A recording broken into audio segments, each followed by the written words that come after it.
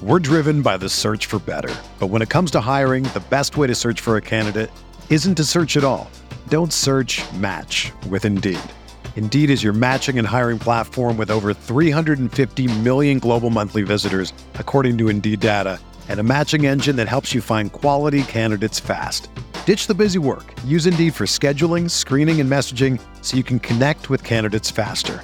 Leveraging over 140 million qualifications and preferences every day, Indeed's matching engine is constantly learning from your preferences, so the more you use Indeed, the better it gets.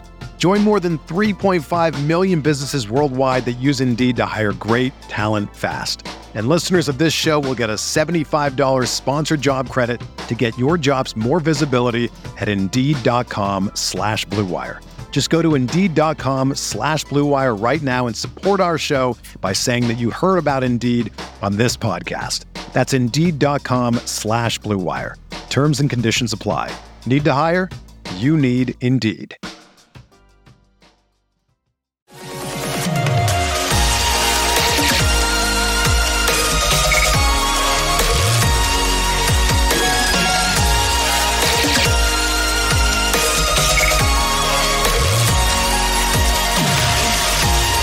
Away we go, episode 572 of the Al Galdi podcast. It is Monday, May 15th, 2023, and we have ourselves a formally announced, signed, and exclusive agreement by which the Snyders are selling the Commanders to the Josh Harris Group. How about that announcement on Friday afternoon? Quote, the Washington Commanders and a partnership led by Josh Harris have entered into a purchase and sale agreement. It was jointly announced on Friday, May 12th. The purchase and sale agreement calls for Harris and partners to acquire the Washington Commanders from the Snyder family.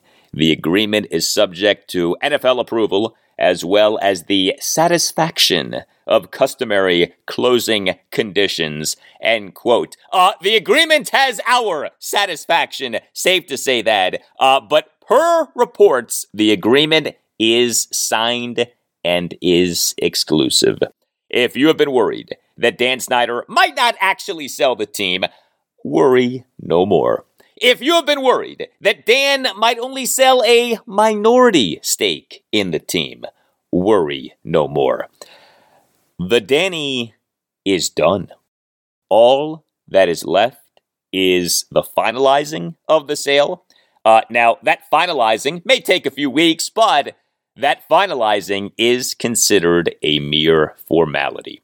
You know, it's fitting that we have this glorious news for episode 572 of the podcast. 572. The Redskins have won 5 NFC championships, the first of which was for the 1972 season. The 5 NFC championships, of course, represent an outstanding time for our team. That time was a long time ago, okay? But the sale of the team now makes having a time like that time again more possible than has been the case in decades. Hello and welcome to this Monday installment of the Al Galdi podcast. The sale of the Commanders is not done, but it now has been formally announced. And that is a big deal, a very big deal. You know, technically speaking, the man who has owned our team since May 1999, Dan Snyder, a.k.a. Danny Boy, he had never publicly said that he was selling the team until this announcement on Friday afternoon. But that now has been said, that now has been declared, and it was declared just hours after yet another major report from ESPN on Dan. Yeah, early Friday afternoon, we had a report from ESPN saying that Danny Boy wants to limit the release of the Mary Jo White report, and then later on Friday afternoon, we had the big joint announcement from the Snyders and Josh Harris. Next segment, in-depth reaction to and analysis of all of this. It is so good to be with you for a show like this in a time like this. Kind of a mixed weekend for Josh Harris, though, right? He, as managing partner of the Philadelphia 76ers, did not have a very good Sunday. His Sixers got humiliated in Game 7 on Sunday. Their season now is over. More time to focus on the Commanders, but a 112-88 loss at the Boston Celtics in the second round of the NBA playoffs. Jason Tatum, 51 points, 13 rebounds, 5 assists versus no turnovers, 2 steals, one of the single best Game 7 performances in NBA history. The Sixers in the third quarter scored 10 points. 10 points! How does that happen in a Game 7? Oh well, that's a 76ers problem. Anyway, additionally, I have a segment for you on the best of what head coach Ron Rivera had to say in a rookie minicamp press conference on Friday afternoon. The presser happened before the big announcement from the Snyders and Josh Harris, but the presser did include some interesting stuff from Ron on corner Emmanuel Forbes, running back Chris Rodriguez Jr., and assistant head coach / offensive coordinator Eric Bieniemy. Ron talked about the impact of EB. EB has incited some changes to how the Commanders do things. You will hear about that and a lot more. Also on the show, I will talk Nationals off them over the weekend, losing 2 of the first 3 games of a 4-game series against the New York Mets at Nationals Park, as we had controversy on Saturday night. An absolute debacle of a rain delay at Nationals Park. Yes, this happened again. Why have the Nats had so many problems with rain delays at Nationals Park over the years? But Saturday, a rain delay that lasted for an absurd 3 hours, 56 minutes, during which fans at Nationals Park were basically told nothing, okay? And then the game got suspended.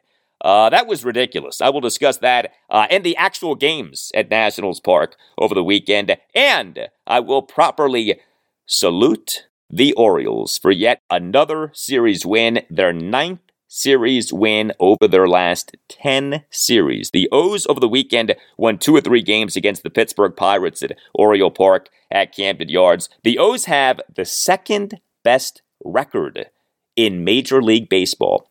By the way, I just said I will properly salute the Orioles. Let me now properly salute the DC Defenders. Very good season with, yes, a very surprising ending. A 35-26 loss to the Arlington Renegades in the XFL championship game at the Alamo Dome in San Antonio, Texas on Saturday night. Understand, the Defenders in the XFL regular season went 9-1. The Renegades in the regular season went 4-6, and yet the Renegades beat our Defenders 35-26 in the XFL championship game. But still, a good season was had by the Defenders. Although, boy, our former Skins assistant head coach in charge of defense, Greg Williams, G-R-E-G-G, Greg Williams, he is the defensive coordinator for the Defenders. Things did not go so well for old G-R-E-G-G and his Defenders on Saturday night. You can tweet me at Al Galdi. You can email me, the Al Galdi podcast at yahoo.com. Tons of feedback on the big news of the announcement on Friday afternoon of the sale and purchase agreement between the Snyders and the Josh Harris group. Tweet from Michael Riggin. I'm screaming like Mel in Braveheart. Tweet from Michael Apfeldorf. Our long national nightmare is over. Tweet from Rob Kilmer. For fans, it's like being released from prison for a crime you didn't commit. I like that analogy. Tweet from Todd. Happy Thanksgiving, Al. Yes, Todd. Happy Thanksgiving. First off, happy Thanksgiving, everybody. Yes, thank you, Danny. Happy Thanksgiving. Tweet from Monkey Wisdom. Feels like getting the divorce papers in the mail. A lot to process, and it's finally real. Tweet from James Drennan. Finally, free at last. Now build a new stadium at RFK. We shall see about that, James. A tweet from Robert. Let's truly have a fresh start and say goodbye to the handpicked Snyder name. Tweet from Mike. Hire competent football people and let them pick the staff and front office. Tweet from Lee Walker, where is the parade? Good question, Lee. Tweet from Tony on Dan Snyder. And away he goes. Yes, Tony, well done. A nice modified version of the catchphrase opening line for this podcast. Email from Joel Charney. Writes Joel, Al, I've listened to you since you first hit the airwaves on 980 2+ decades ago. I know how much Friday's announcement means to you. The long nightmare is just about over. Congratulations. Well, thank you for that, Joel. But the announcement on Friday afternoon, of course, means a lot to so many people. Guarantees nothing in terms of future success for the team. We all get that. But it would be very hard for the Josh Harris ownership of the team to be worse than the Dan Snyder ownership of the team. I get a kick out of the people, the Debbie Downers, who say, hey, Harris could be worse than Snyder. Yeah, you know what? I'll take my chances, okay? How about that? I'll take my chances with Josh Harris over Dan Snyder. Well, if you have been harmed by the negligence of someone else, just as we, as Washington fans, have been harmed by the ownership of the Danny, always know that the law firm of Paulson and Nace is there for you. Paulson and Nace was founded in 1979, rose to prominence during the glory days of the Skins in the 1980s and early 1990s. Chris Nace and Matt Nace, they are Washington, D.C., born and bred. I know that they're thrilled about the sale of the team, and they want you to know that if you have a case, contact Paulson and Nace. The law firm of Paulson and Nace is ready to fight for you. Paulson and Nace is a Washington, D.C.-based family law firm that handles medical malpractice, personal injury, birth injury, legal malpractice, and consumer protection cases, offering aggressive advocacy for victims in Washington, D.C. and West Virginia. Call 202-902-7611. And when you call, make sure that you tell Paulson and Nace that Al Galdi sent you. Paulson and Nace provides passionate advocacy on behalf of injury victims designed to help them and their families move forward after the most difficult of times. And Paulson and Nace is excellent at what it does. Paulson and Nace has recovered millions of dollars for the sick and injured. How about this? 2 verdicts against Merrill Dow totaling $132 million. Yes, Paulson and Nace has taken on Big Pharma and won. Clifton versus Georgetown University Hospital, a $50 million verdict for a young mother injured during childbirth. Just last July, Bradley versus the United States of America. Paulson and Nace won a case for which the United States government must pay nearly $1.8 million. This to a former American University field hockey player because of a military doctor's failure to diagnose and treat the student for a 2011 concussion that left her with permanent symptoms. Paulson and Nace took on the U.S. government and won. If you have a case, contact Paulson and Nace. If you feel that you've been wronged, if you think that you've been wronged but aren't sure, call Paulson and Nace and schedule a no-obligation appointment. Call 202-902-7611. That's 202-902-7611. And when you call, tell Paulson and Nace that Al Galdi sent you. You can also visit PaulsonandNace.com. That's PaulsonandNace.com. And don't forget to tell Paulson and Nace that Al Galdi sent you. Paulson and Nace. When tragedy happens, let the family of Paulson and Nace take care of your family.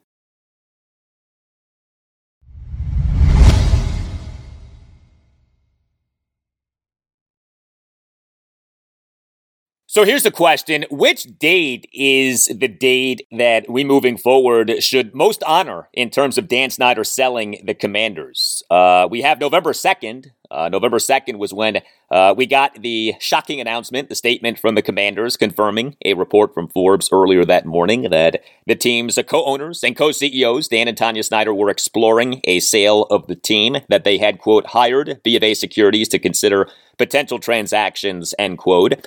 We have April 13th. April 13th was when we had multiple reports that Dan Snyder had agreed to sell the team to a group led by Josh Harris for $6.05 billion, although the reports did say that the agreement was not exclusive and it was not signed, meaning that another bidder still could buy the team. Now we have May 12th, this past Friday afternoon, May 12th. That was when a formal joint announcement from Dan and Tanya Snyder and from Josh Harris on behalf of the Harris ownership group announcing that Harris had entered into an agreement by which he would purchase the Commanders. And keep in mind that what still must happen is the finalizing of the sale, the voting on the sale by all 32 NFL ownerships. A minimum of 24 votes is needed for the sale to be approved.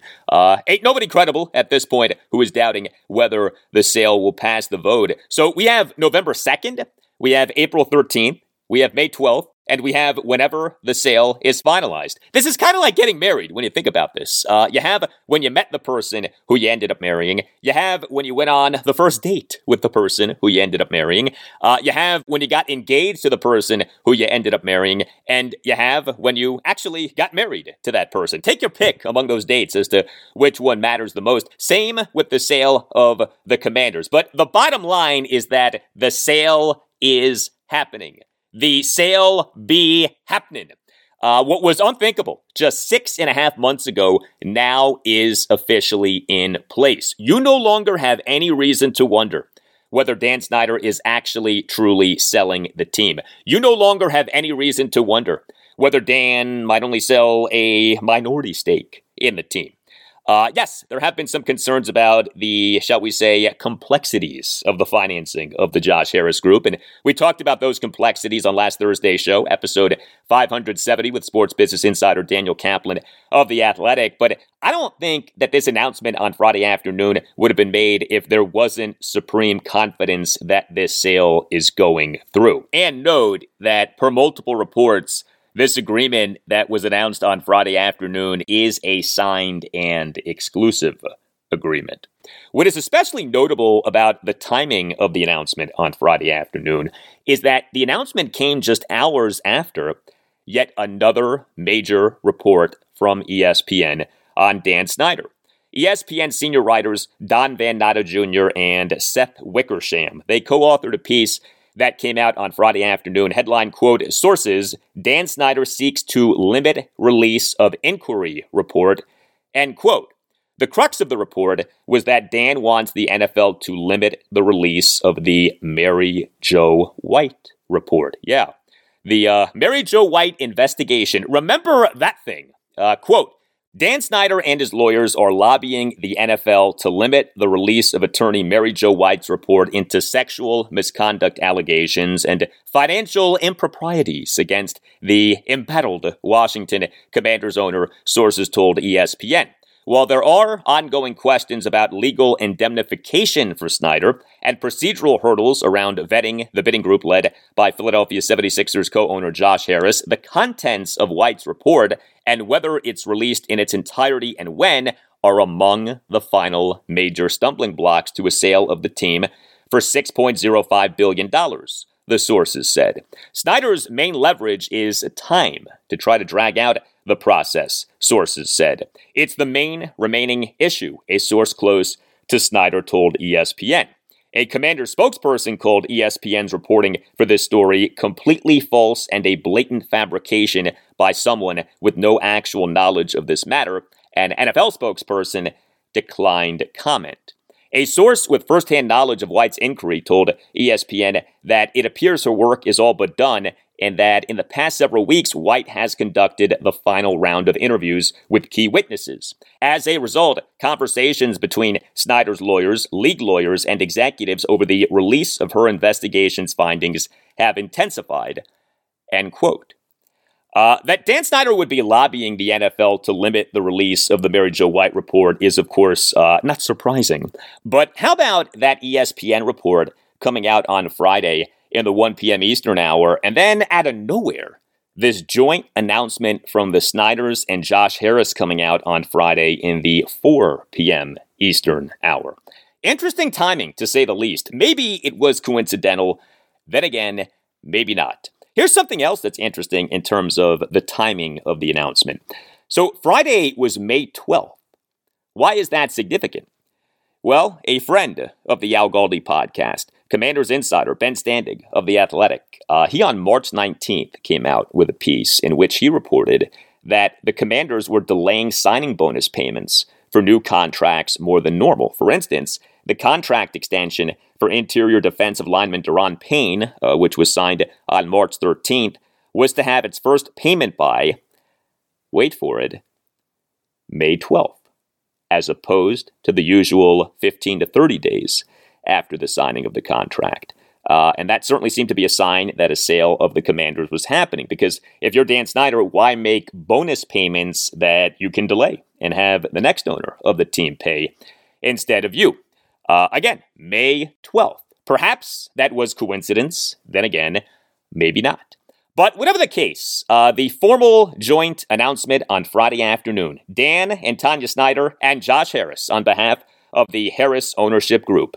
The announcement began as follows, quote, "The Washington Commanders and a partnership led by Josh Harris have entered into a purchase and sale agreement." It was jointly announced on Friday, May 12th. The purchase and sale agreement calls for Harris and partners to acquire the Washington Commanders from the Snyder family.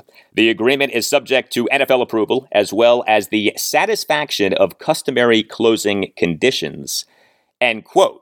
And within the announcement were statements attributed to Dan and Tanya Snyder and to Josh Harris.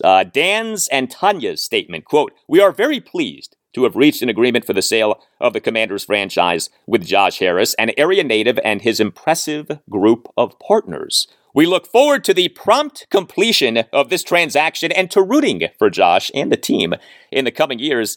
And quote, hey, Dan and Tanya will still be rooting for the team. Doesn't that make you feel good? Doesn't that make you feel all warm and fuzzy?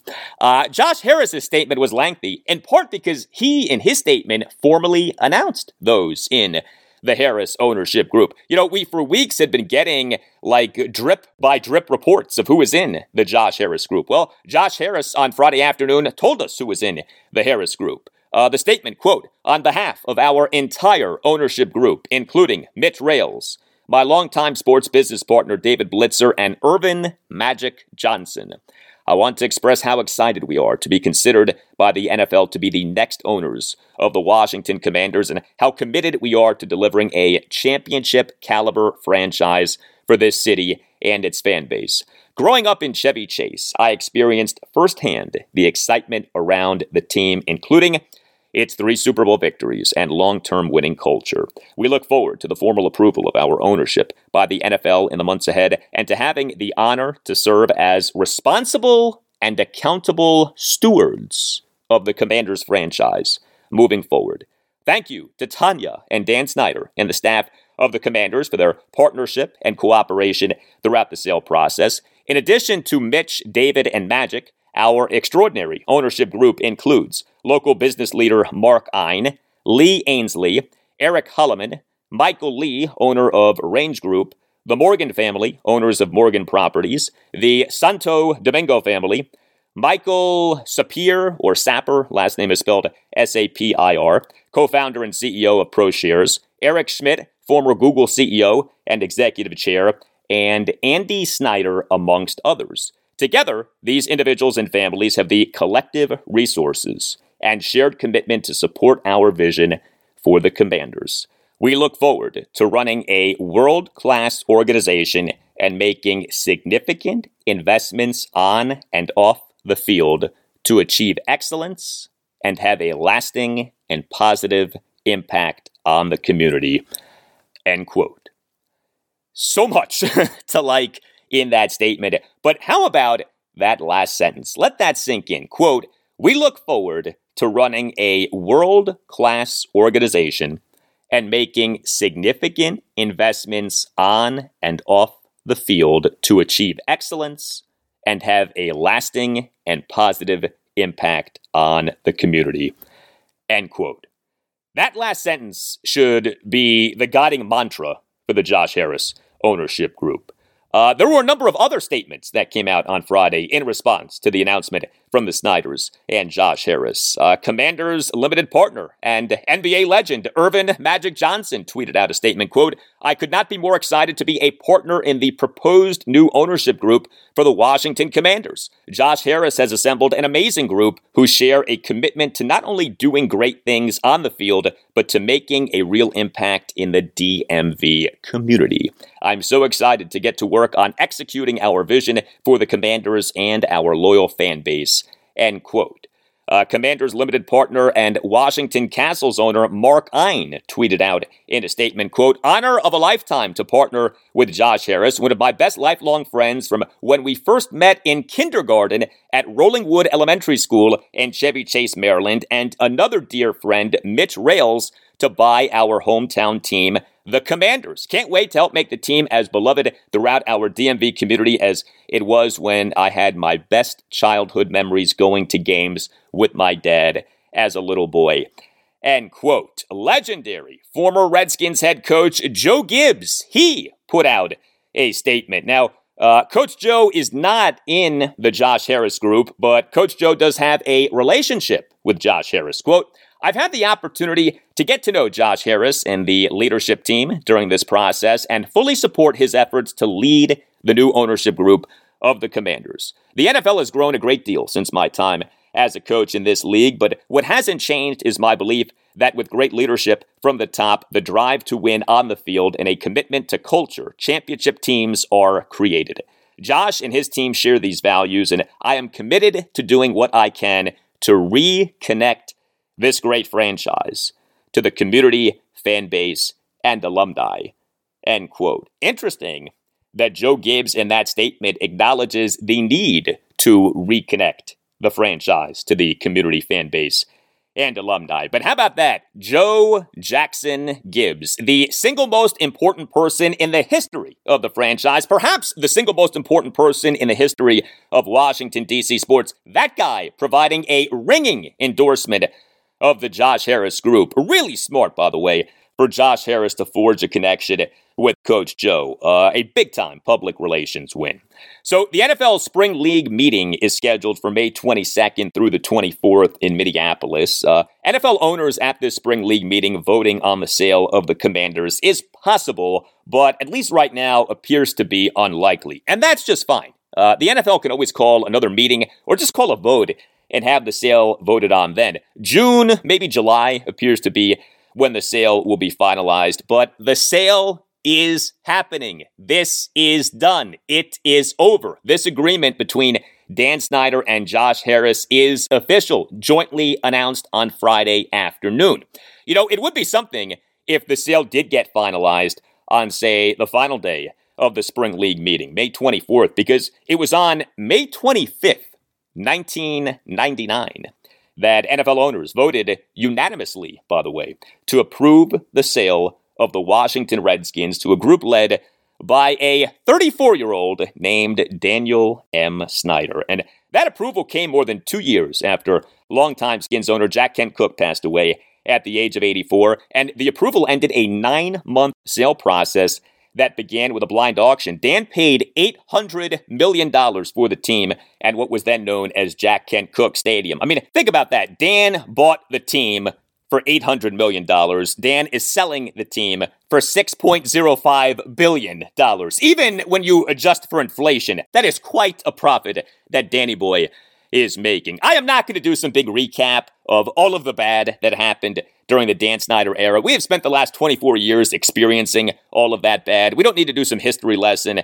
The controversies, the scandals, the investigations, the public relations screw-ups, all too many to count. Dan owned the team for 24 seasons. The team made the playoffs in just 6 of those seasons. That's it. 6 playoff appearances over 24 seasons. 18 out of the 24 seasons were non-playoff seasons. That is pathetic. The team over the 24 seasons notched a mere 2 playoff wins. And keep in mind that one of the playoff appearances and one of the playoff wins came in Dan's first season as owner of the team, the 1999 season. Dan had just bought the team in late May of that year. So you could very much argue that the achievements of the 1999 season shouldn't even go on the account of Dan Snyder. The decline of the Washington NFL franchise over these last 24 years in terms of the on-the-field product and attendance and business success and public perception, treatment of employees, never had to happen, okay? All of these declines never had to happen. Like I said, Dan Snyder was 34. He was 34 when he bought the Skins. He could have owned the team for 50, 60, 70 years. acted like a normal person, done a great job, and gone down as one of the greatest figures in Washington, D.C. sports history. Instead, he blew it, okay? Bottom line, he blew it. He choked. He ended up owning the team for just 24 years, and he goes down as one of the single most reviled people in Washington, D.C. history. Never mind D.C. sports history, D.C. history, period. What I am as encouraged by as anything regarding Josh Harris, and also regarding the number 2 guy in the Harris group, Mitchell Rales, is that these guys appear to be smart and decent people, okay? I mean, as simple as that sounds, smart and decent people. Doesn't mean that they'll be great NFL owners, okay? We shall see. But you, in anything in life, have a greater chance for success with people who are smart and decent than you do with people who aren't smart and aren't decent. Harris and Rales have had immense success in business and have very good reputations. Harris, of course, already has extensive experience as a big-time pro sports owner, with him being the managing partner of the Philadelphia 76ers and the managing partner of the New Jersey Devils. And this guy, Mitchell Rales, did you see this from NFL insider Albert Breer of the MMQB via a tweet on Saturday morning? Quote, "One thing to know that I've gathered from other owners, Mitchell Rales is a very real figure here and has the financial wherewithal to be primary owner. Considering Rales' business acumen, that the NFL gets both he and Josh Harris in the fold is considered a big win." End quote. Make no mistake, Mitchell Rales is a very key figure in all of this, and that's why I had the great Howard Gutman, the former United States ambassador to Belgium, on this podcast, episode 547. Howard Gutman on that installment of the podcast. Tremendous stuff on Mitchell Rales. The ambassador is very good friends with and is a strategic advisor for Rales. But the lead guy, the lead dog in the Commanders' new ownership, of course, will be Josh Harris. Harris, as managing partner of the Sixers and managing partner of the Devils, is known to spend on infrastructure, hire good people, and get out of their way. And all of that is what I want from Harris with the Commanders. Spend on infrastructure, hire good people, and get out of their way. Hire excellent people to run football operations and business operations, and then let those people excel. Every single employee of the Commanders should be on notice. Some more than others, okay? But every single employee of the Commanders should be on notice and should be of the mindset of, I need to prove myself to the new ownership. Head coach Ron Rivera, absolutely on notice. Team president Jason Wright, absolutely on notice. They have a lot to prove. Make them prove it or get rid of them. We will have plenty of time to talk about the specifics, the new stadium, yes, the name, and everything else. But ultimately, what excites me the most about Dan Snyder selling the Commanders is that for the first time in a long time, the team being great again doesn't seem so far-fetched. I have lived in the Washington, D.C. area my entire life. I was born in Georgetown University Hospital. My dad went to medical school at Georgetown. I went to Georgetown Prep High School in Rockville, Maryland. I went to the University of Maryland in College Park. I got into the sports talk radio business with WTEM, what is now the Team 980. I started there as an intern at the age of 18.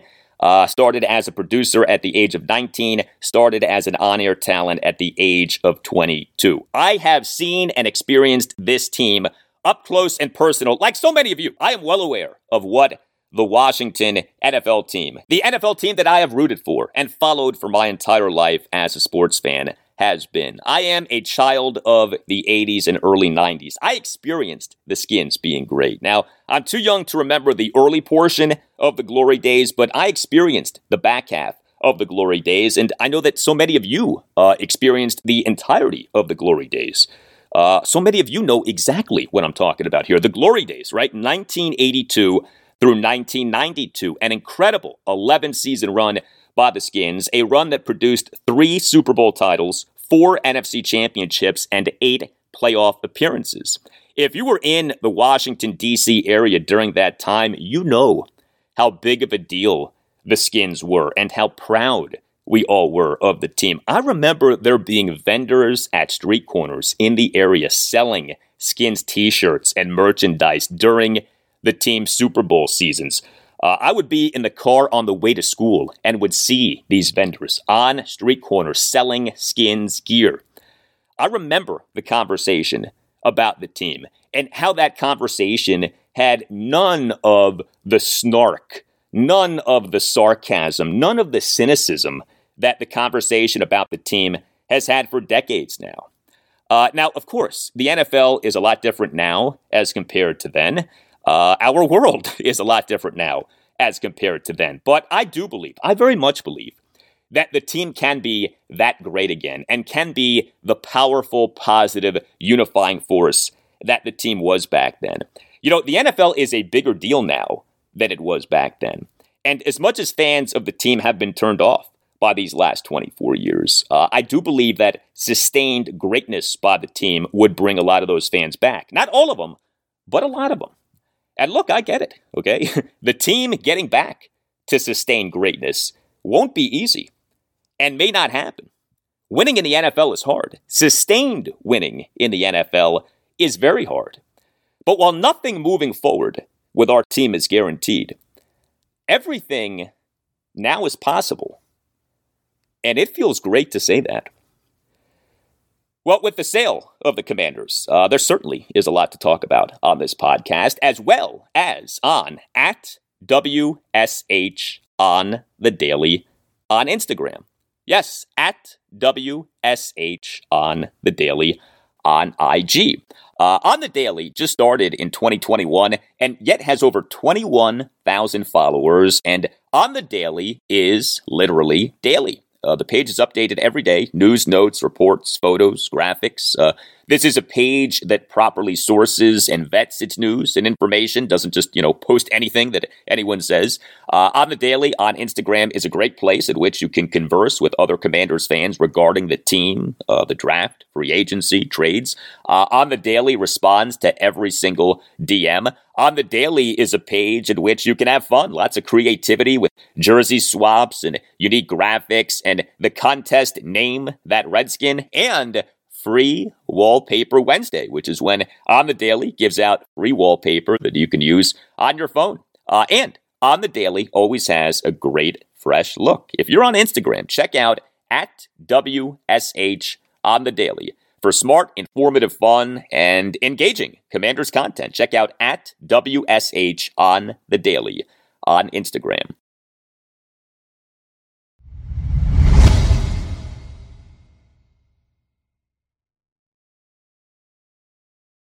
A big help is if you subscribe to, rate, and review this podcast. You can subscribe to the podcast via most platforms: Apple Podcasts, Google Podcasts, Spotify. A subscription to the pod does not cost you anything, and make sure that you never miss an episode. Also, you on Apple Podcasts and on Spotify can rate the podcast. 5-star ratings are very much appreciated, and you on Apple Podcasts can write a review saying that you like the podcast. The review can be just a sentence or two, can be more, but doesn't have to be. But thank you very much for subscribing, rating, and reviewing. All right, so we on Friday afternoon got the formal joint announcement from Commanders co-owners and co-CEOs Dan and Tanya Snyder and from Josh Harris on behalf of the Harris ownership group, proclaiming that Harris has entered into an agreement by which he will purchase the Commanders. But earlier on Friday afternoon, we heard from Commanders head coach Ron Rivera via a press conference as the team's rookie minicamp was taking place. It seems almost silly to be talking actual Commanders football given the monumental news of the sale of the team, but we do have football to discuss, and there were a few things that Ron said that to me were notable. It's interesting that this press conference happened before the news of the agreement between Dan Snyder and Josh Harris. So the press conference happened before the team's rookie minicamp practice on Friday. Normally, Ron Rivera pressers on practice days happen after practices, although the team held a walkthrough on Friday too. Ron's presser happened between the walkthrough and the actual practice. So it may just be coincidence that this Ron presser happened prior to the announcement, as opposed to the presser being strategically placed before the announcement so that Ron would not have to answer a bunch of questions about the sale of the team. But who knows? The timing of the announcement of the agreement between Dan Snyder and Josh Harris was odd. I mean, the agreement came out in the 4 p.m. Eastern hour on Friday. The 4 p.m. Eastern hour on Friday is a classic news dump time. That is when you put stuff out that you want to bury. Anyway, a few things from Ron Rivera on Friday afternoon that stuck out to me. So the second question that Ron got asked was about the man who the team took with the number 16 overall pick in the 2023 NFL Draft, Mississippi State corner Emmanuel Forbes. We know the deal with Forbes. The guy in college was an interception machine. Forbes, over 3 seasons at Mississippi State, 2020 through 2022, generated 14 interceptions in 36 games. He left college number 1 among active FBS players in career interceptions, and he left college as the FBS's all-time leader in career pick sixes with 6. Ron Rivera on Friday afternoon on particularly impressive interceptions that he has seen from Emmanuel Forbes. There was a couple of coverages that I sat there and did go back on a couple times to that point. One of them was he went into a hinge technique, and basically what he did was he put himself in to be able to play the high, the low, and the ball was thrown to the high, and he was able to turn, and with that burst of his, that speed and that length, he was able to tip the ball out of bounds. So you could see that, and that was one of the things that caught my attention. The another one was when he jumped a route, quick slant on the inside, was able to beat the receiver to the spot and make the interception. I mean, those are the kind of things that, the great anticipation, but then you kind of wonder where it comes from. I was sitting behind him and watching him, in meetings, and then I was sitting back watching him during the walkthrough today. And then I watched him with Coach Wieselmeyer as Coach was explaining something to him, and you can see how attentive he was, and the questions he was asking, I thought were really well thought out. So there's some things that kind of lead to why I think, or I believe, that's why he makes those kind of plays, because those little detail things I think don't get away from him. Yeah, so Coach Wieselmeyer is the Commanders' defensive backs coach. Brent Wieselmeyer, who was promoted from assistant defensive backs coach and nickel coach. We on this podcast have spoken with a variety of people about Emmanuel Forbes, including former Redskins general manager Scott McCloughan on episode 567, and former Mississippi State quarterback and current Mississippi State radio analyst Matt Wyatt on episode 565, and both of those guys said that Forbes isn't a gambler, that him getting all of these picks was not the result of him taking chances that, if they did not work out, would have resulted in him getting burned. Interceptions can be fluky and random, no doubt, but there are defensive backs who play with the anticipation and vision and intellect to where they produce sizable interception totals, and Forbes would appear to be one of those guys. I mentioned my chat with Scott McCloughan. He had a second-round grade on the guy who the Commanders took in the 6th round of the 2023 draft, Kentucky running back Chris Rodriguez Jr. He is a physical, punishing, between-the-tackles runner, not the speedy, explosive play-producing back who you might have expected the Commanders to target, with Eric Bieniemy now being the team's assistant head coach / offensive coordinator. But Ron Rivera, in his joint post-draft press conference with General Manager Martin Mayhew on April 29th, said that Eric Bieniemy is very high on Chris Rodriguez Jr., and Ron on Friday afternoon reiterated this. This was Ron on what he was looking for at running back going into the 2023 draft. Well, I would say we were looking for a back that fit what we wanted to do and the way we wanted to do it. I know Eric really liked Christopher, so that was one of the pluses for when he was available when we were picking.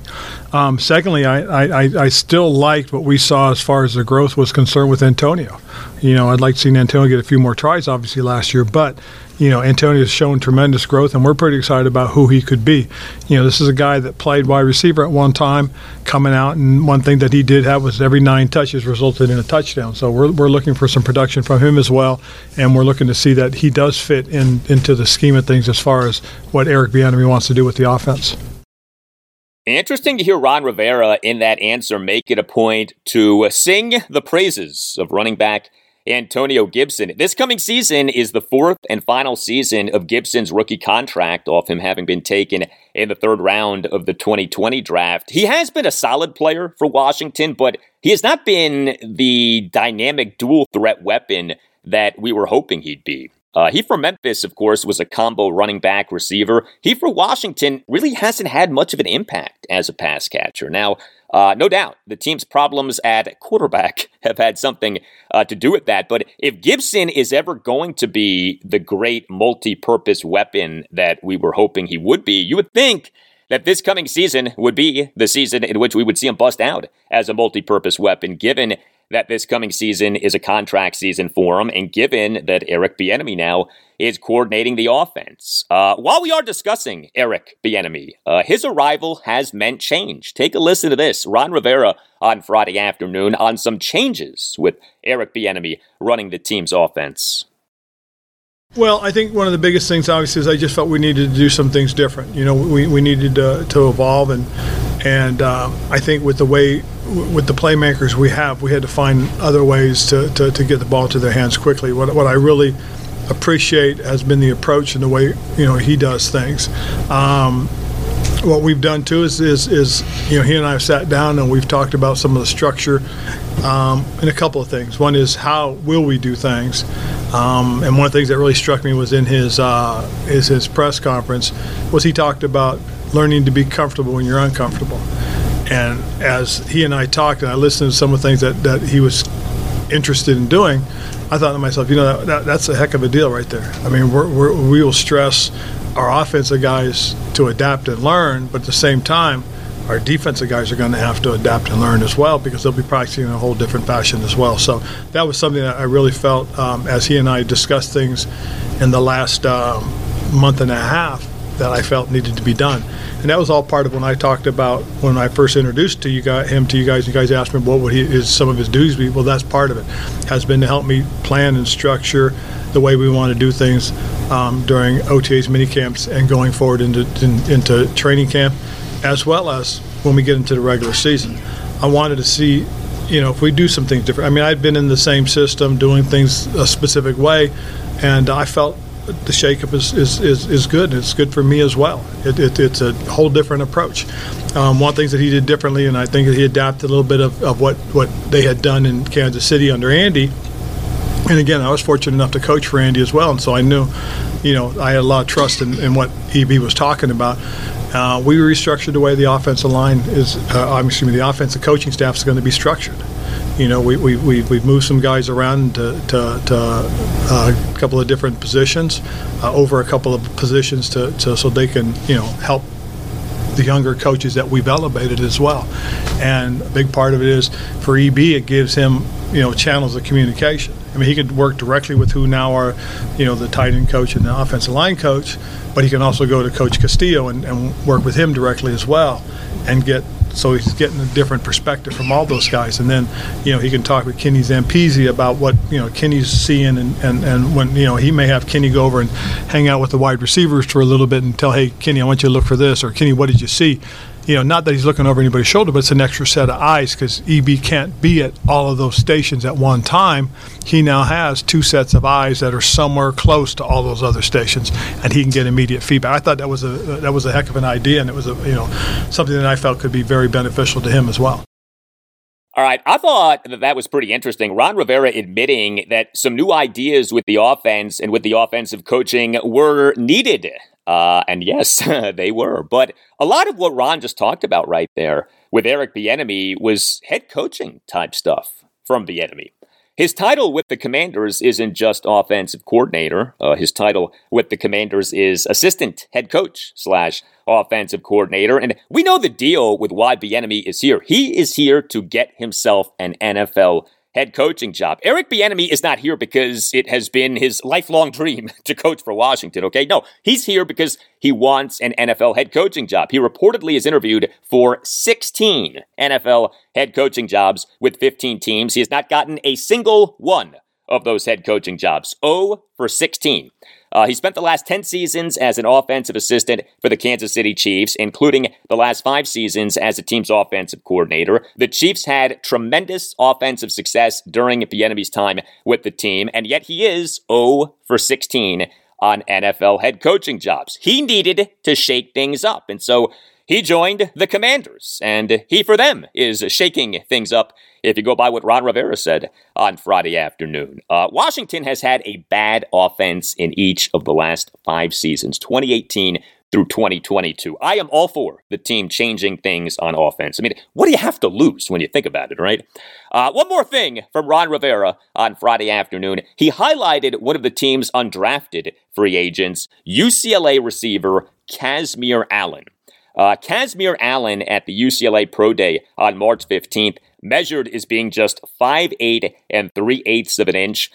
He is a Curtis Samuel type receiver, a combo receiver running back. Allen for UCLA over the 2021 and 2022 seasons combined for 23 carries for 296 yards and 3 touchdowns. That works out to a yards per carry of 12.87, and he can be dynamic as a returner.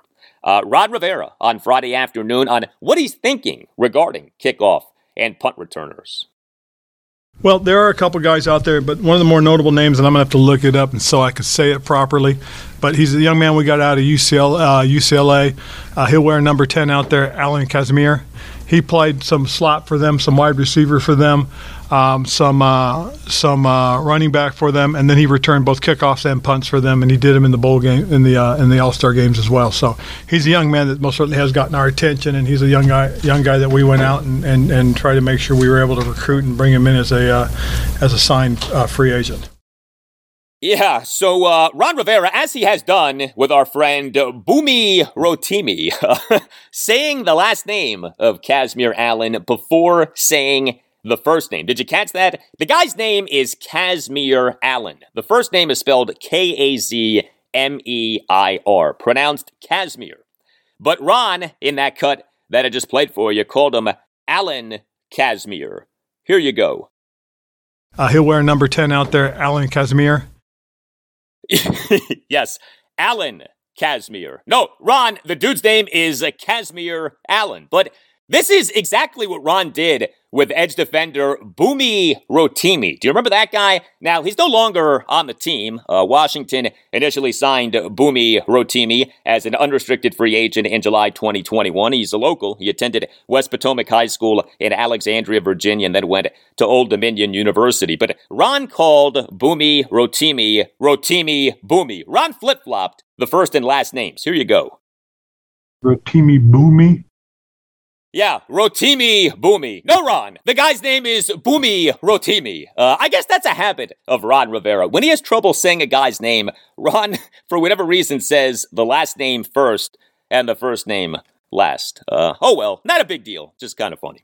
The Commanders on Friday afternoon did announce the signings of 3 of the team's 2023 draft picks. 5th round edge defender KJ Henry, 6th round running back Chris Rodriguez Jr., and 7th round edge defender Andre Jones Jr., who had been said to be a linebacker, but the team is listing Jones as a defensive end.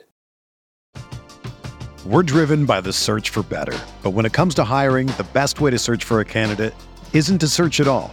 Don't search, match with Indeed. Indeed is your matching and hiring platform with over 350 million global monthly visitors, according to Indeed data, and a matching engine that helps you find quality candidates fast. Ditch the busy work. Use Indeed for scheduling, screening, and messaging so you can connect with candidates faster. Leveraging over 140 million qualifications and preferences every day, Indeed's matching engine is constantly learning from your preferences, so the more you use Indeed, the better it gets. Join more than 3.5 million businesses worldwide that use Indeed to hire great talent fast. And listeners of this show will get a $75 sponsored job credit to get your jobs more visibility at Indeed.com/Blue Wire. Just go to Indeed.com/Blue Wire right now and support our show by saying that you heard about Indeed on this podcast. That's Indeed.com/Blue Wire. Terms and conditions apply. Need to hire? You need Indeed. Hey, it's Kaylee Cuoco for Priceline. Ready to go to your happy place for a happy price? Well, why didn't you say so? Just download the Priceline app right now and save up to 60% on hotels. So whether it's Cousin Kevin's Kazoo Concert in Kansas City, go Kevin, or Becky's Bachelorette Bash in Bermuda, you never have to miss a trip ever again. So download the Priceline app today. Your savings are waiting. Go to your happy place for a happy price. Go to your happy price, Priceline.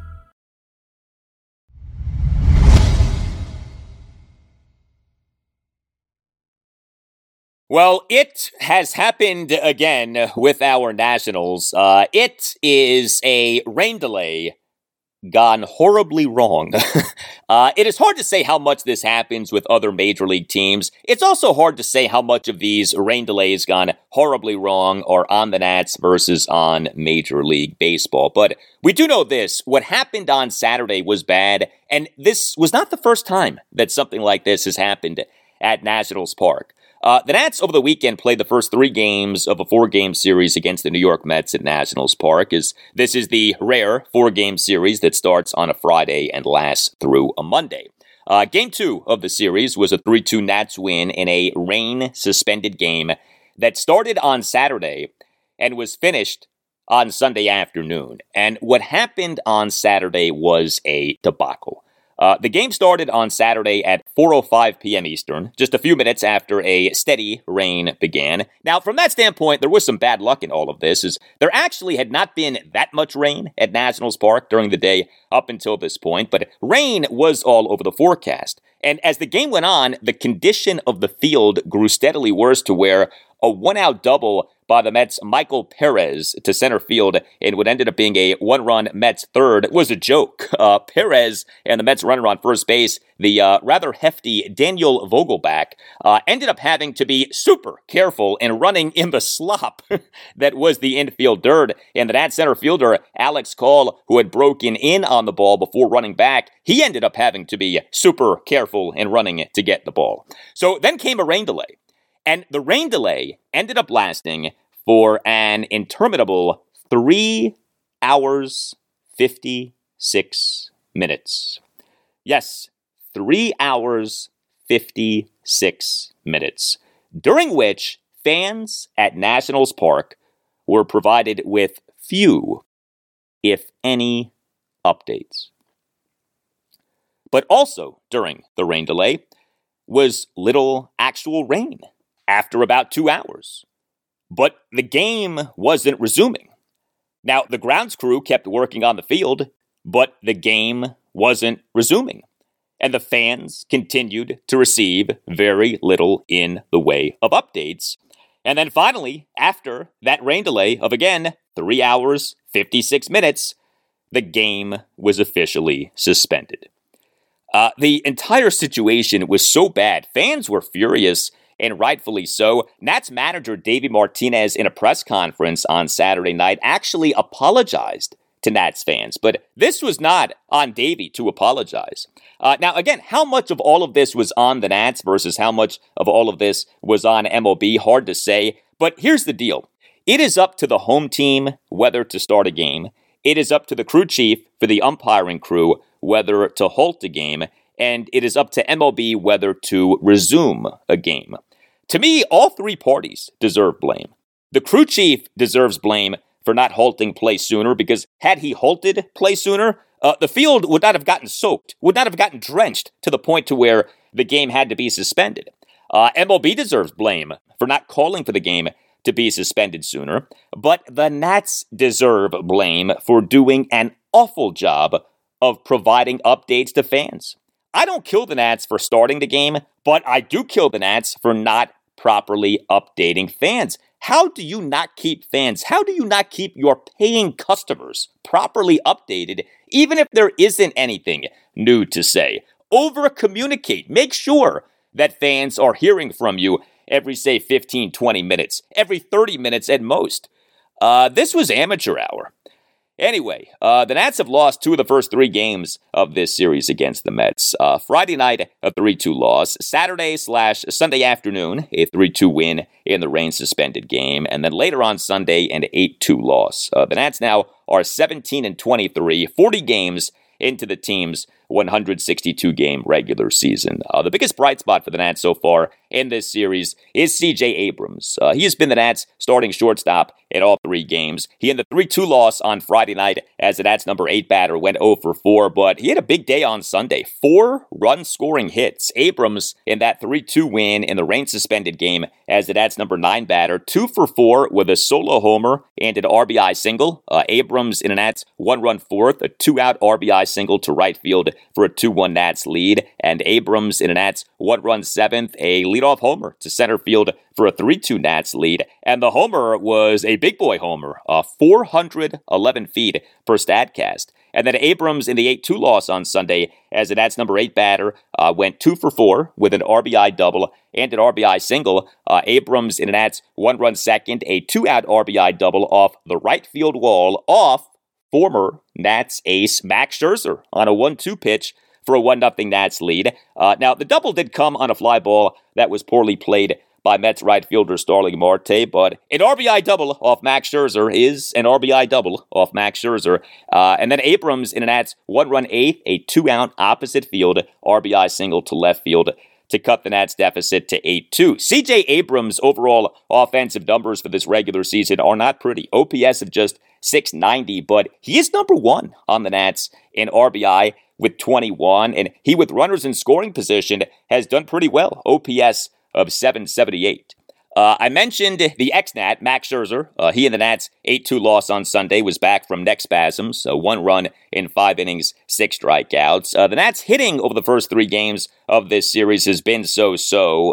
Bottom line, the Nats have totaled just 7 runs over the first 3 games of the series. Joey Meneses has been doing pretty well. Still isn't hitting for power, but he is continuing to produce singles, including RBI singles. Meneses in the 3-2 loss on Friday night as the Nats starting DH and number 4 batter, 1 for 4 with an RBI single. Meneses in the 3-2 win in the rain-suspended game as the Nats starting DH and number 3 batter, 1 for 4 with an RBI single. And Meneses in the 8-2 loss on Sunday as the Nats starting DH and number 3 batter, 1 for 4 with an infield single and a walk. Joey Meneses for this 2023 regular season, a slugging percentage of just .364. That's really bad. Again, he's not hitting for power, but he does have a batting average of .285. That's good.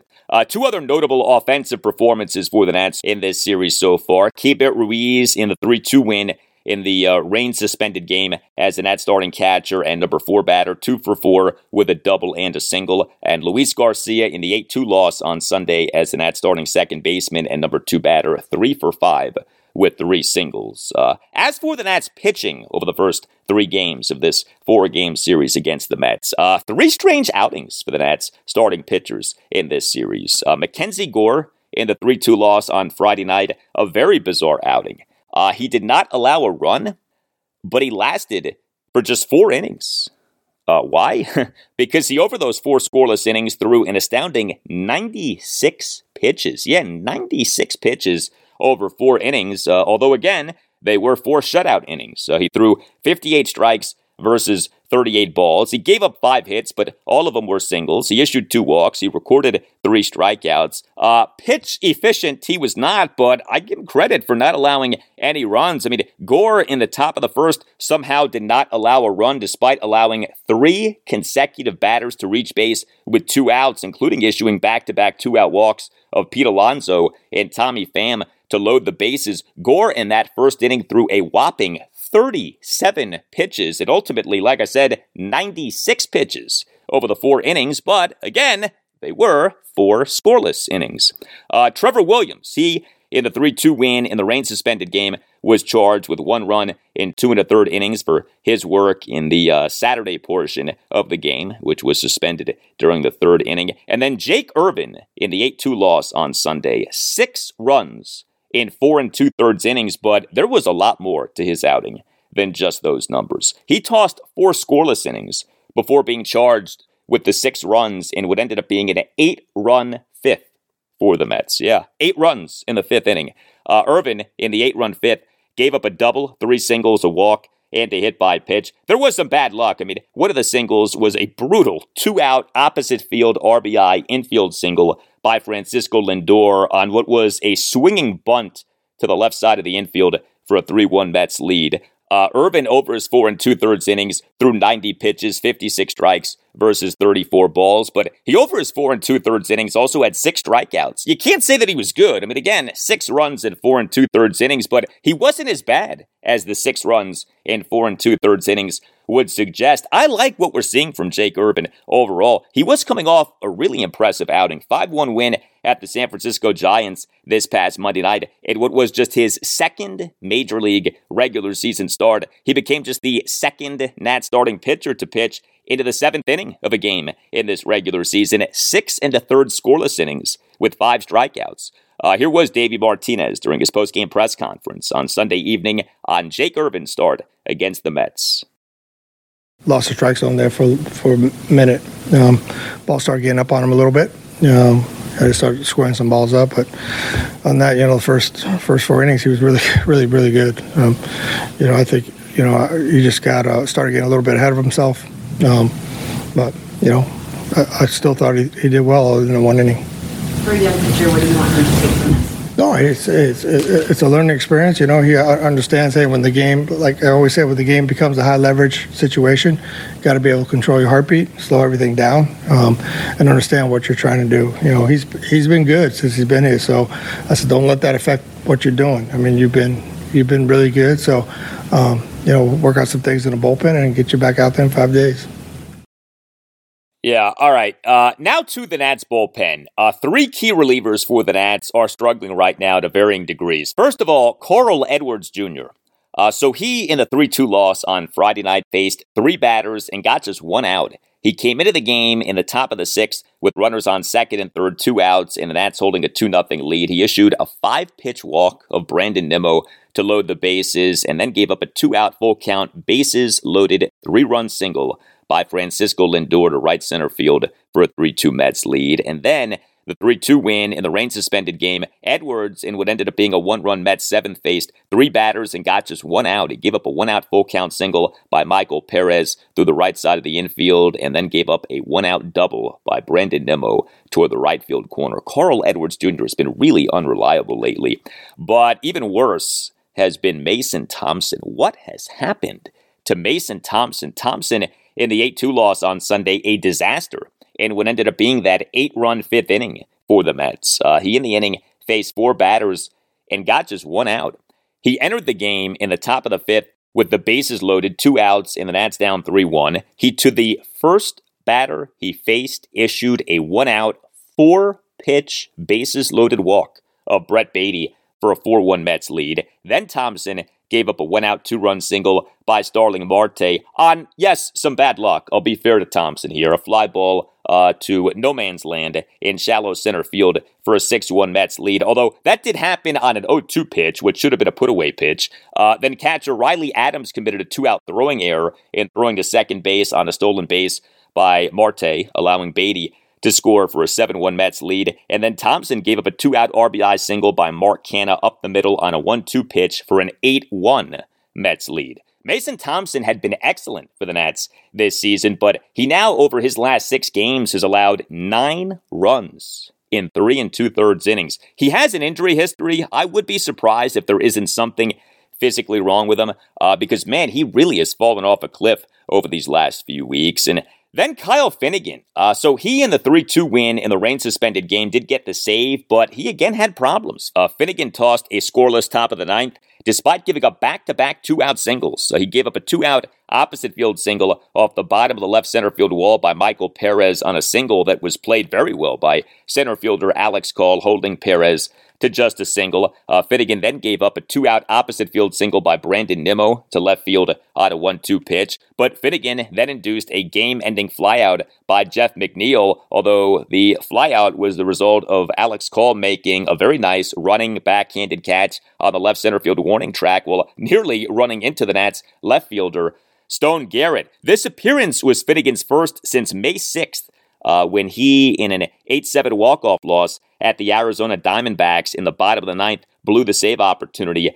He, in that game, allowed 2 runs, recorded just 1 out in pitching for a 4th time in 5 days. So Carl Edwards Jr., Mason Thompson, Kyle Finnegan, each guy having problems right now. There have been some good performances by Nats relievers in this series so far. Erasmo Ramirez, he in the 3-2 loss on Friday night, a perfect top of the 7th and a perfect top of the 8th. And Ramirez in the 3-2 win in the rain-suspended game started the Sunday portion of the game. He officially tossed 2 2/3 scoreless innings with 4 strikeouts. Now, he did allow an inherited runner to score and did give up 4 hits, but all of the hits were singles, and he over 44 pitches through 32 strikes versus just 12 balls. Also, more good stuff from Hunter Harvey. Harvey in the 3-2 win in the rain-suspended game, 1 2/3 perfect innings. He did give up an RBI sac fly to allow an inherited runner to score, but he also struck out Pete Alonso swinging to begin the top of the 8th, despite Alonso being ahead in the count at 1 point, 3-0. Game 4 for the Nats against the Mets is on Monday afternoon at 4:05. Patrick Corbin will be the Nats starting pitcher.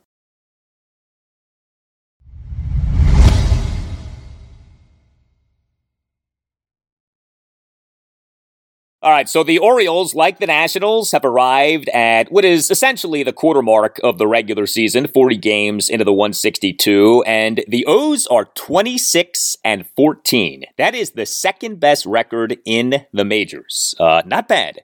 The O's over the weekend won 2 of 3 games against the Pittsburgh Pirates at Oriole Park at Camden Yards. Friday night, a 6-3 win as the O's overcame a 2-1 7th-inning deficit with 5 runs over the 7th and 8th innings, and yet another comeback win for the O's. Saturday night, a 2-0 win to clinch a 9th series victory in 10 series for the O's. Yeah, the O's have won 9 of their last 10 series.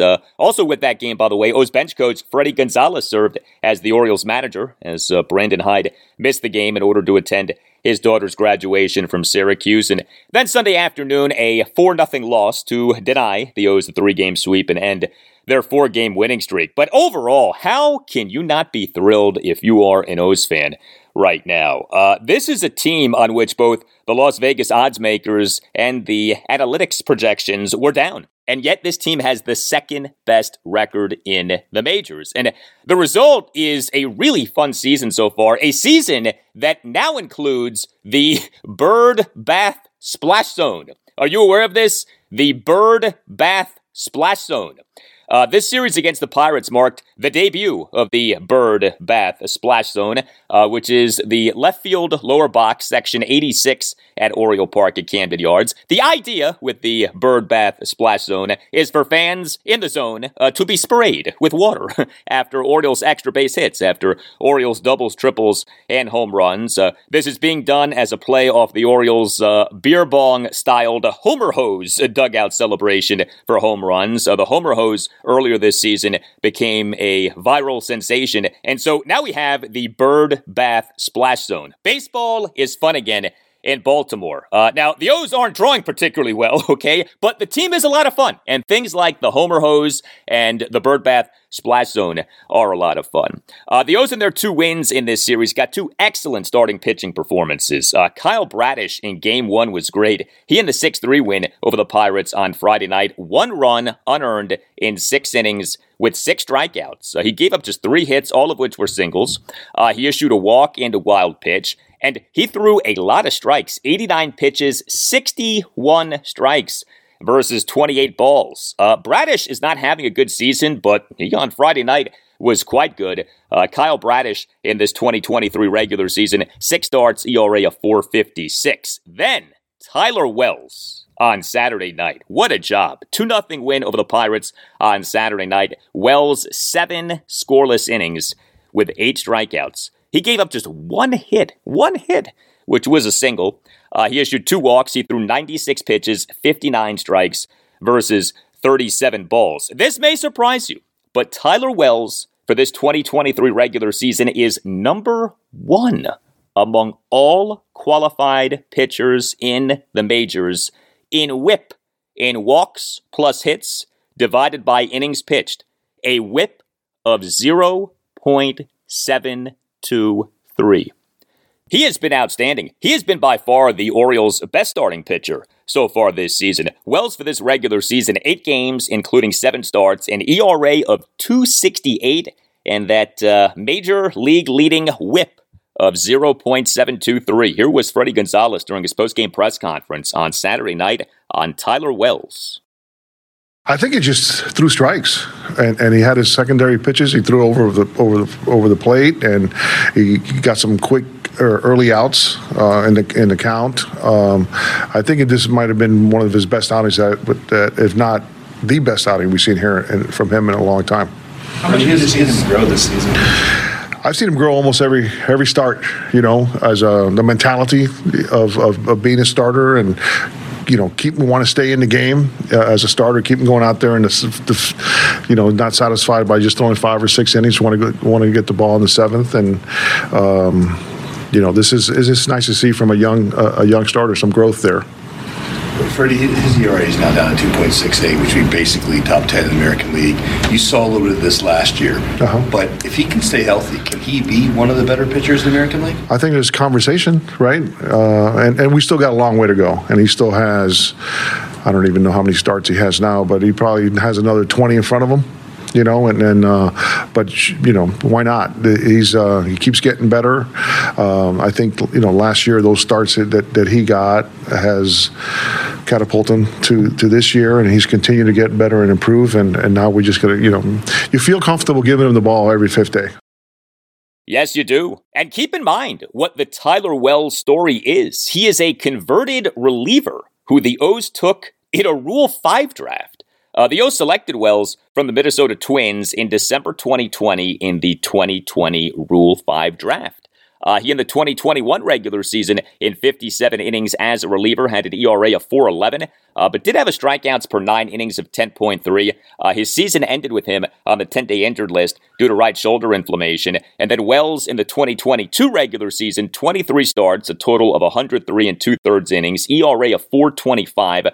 He dealt with injury again, was on the 15-day injured list from July 28th, 2022 to September 7th. 2022 due to lower left side discomfort, and he ended the season on the 15-day injured list due to right shoulder inflammation. But so far, knock on wood, he has stayed healthy, and he has been really good. Wells so far this season is killing it. The O's did get a rough outing from Kyle Gibson in Game 3. Gibson in the 4-0 loss to the Pirates on Sunday afternoon, 4 runs in 5 innings. He gave up 7 hits, although all of them were singles, so there was some bad luck involved in him giving up 4 runs in 5 innings, but he issued 3 walks and a wild pitch, did record 5 strikeouts. He threw 95 pitches, 57 strikes versus 38 balls. Gibson now in this regular season, 9 starts, ERA of 4.67. More impressive work by the Orioles bullpen in this series win over the Pirates. Orioles relievers in the series combined to allow 2 runs in 9 innings. Now, the Orioles bullpen in the 6-3 win on Friday night did have some problems, but there also were some terrific performances. Danny Coulombe in a Pirates 1-run 7th faced 4 batters, got just 2 outs, including giving up a 1-out solo homer by Connor Joe for a 2-1 Pirates lead. But Brian Baker then faced 3 batters and got 4 outs, including 2 strikeouts in a perfect top of the 8th. Austin Voth then was a mess and would have ended up being a 1-run 9th for the Pirates. He faced 3 batters, got no outs, gave up a run on a walk and 2 singles. The walk was a killer, a 4-pitch leadoff walk of Andrew McCutchen. But then it was Felix Bautista time, and he came to the game top of the 9th, runners at the corners, no outs, O's nursing a 6-3 lead, and he generated 3 consecutive swinging strikeouts to end the game. He threw 13 pitches, 11 strikes versus 2 balls. Dominance from Felix Bautista. Then in the 2-0 win over the Pirates on Saturday night, 2 Orioles relievers combined for 2 scoreless innings, and the 2 relievers were the team's 2 best relievers, Yennier Cano, a scoreless top of the 8th, and Felix Bautista, a scoreless top of the 9th, with 3 more strikeouts. And then in the 4-0 loss on Sunday afternoon, 3 Orioles relievers, Mike Baumann, Cianel Perez, and Austin Voth, they combined for 4 scoreless innings with 5 strikeouts. The O's for the 2023 regular season are number 2 in the majors in relief pitching ERA, 3.05. Compare that with the O's being just 21st out of 30 major league teams in starting pitching ERA, 4.81. The Orioles hitting in this series over the Pirates was not great. The O's in the 4-0 loss on Sunday afternoon got dominated by the Pirates starting pitcher Mitch Keller. 7 scoreless innings, 13 strikeouts versus no walks. But there were some notable individual performances for the O's in this series, led by what Cedric Mullins did in the 6-3 win on Friday night. He in that game, as the Orioles starting center fielder and number one batter, hit for the cycle. Mullins went 4 for 5 with a 3-run homer, a triple, a double, and a single. The 3-run homer was a 2-out, 3-run homer to right field in a 3-run Orioles eighth for a 6-2 Orioles lead. This marked just the 12th time in the history of the franchise, in the history of the Milwaukee Brewers / St. Louis Browns / Baltimore Orioles. Yes, their first season as a franchise was as the Milwaukee Brewers, but just the 12th time in the history of this franchise that one of the team's players hit for the cycle in a regular season game. And Mullins, in the top of the 7th, with the game tied at 1, made a very impressive backhanded diving catch in the right center field gap to rob Jack Sawinski of a leadoff hit. Also, the O's in their 2-0 win over the Pirates on Saturday night got solo homers from 2 of the team's top young stars, talking about Adley Rutschman and Gunnar Henderson. Rutschman, as the Orioles starting catcher, number 2 batter, 2 for 3 with a solo homer, a single, and a walk. He had a 1-run first for the O's, smashed a 1-out solo homer to right center field for a 1-0 Orioles lead. The homer winner projected 403 feet per Statcast. And Gunnar Henderson, as the Orioles starting third baseman and number 7 batter, 1 for 3 with a solo homer. That came in a 1-run second for the O's. Henderson hit a 2-out solo homer to right field for a 2-0 Orioles lead. Next up for the O's, a 4-game series against the Los Angeles Angels at Oriole Park at Camden Yards. Game 1, Monday evening at 6:35. Grayson Rodriguez will be the Orioles starting pitcher, and he will oppose the great Shohei Ohtani. How about that pitching matchup? Gray-Rod versus Shohei. Game 2, Tuesday evening at 6:35. Dean Kramer will be the Orioles starting pitcher. Game 3, Wednesday evening at 6:35. Kyle Bradish will be the Orioles starting pitcher. And Game 4, Thursday afternoon at 12:35. Tyler Wells will be the Orioles starting pitcher.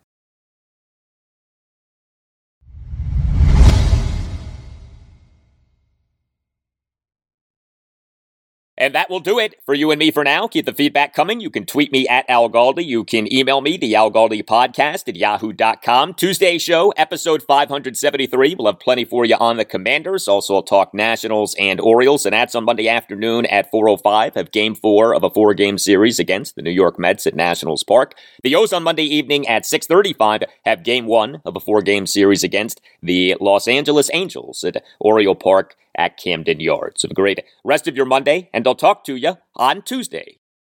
One of the more notable names, and I'm going to have to look it up and so I can say it properly, but he's a young man we got out of UCLA. He'll wear number 10 out there, Alan Kazmir.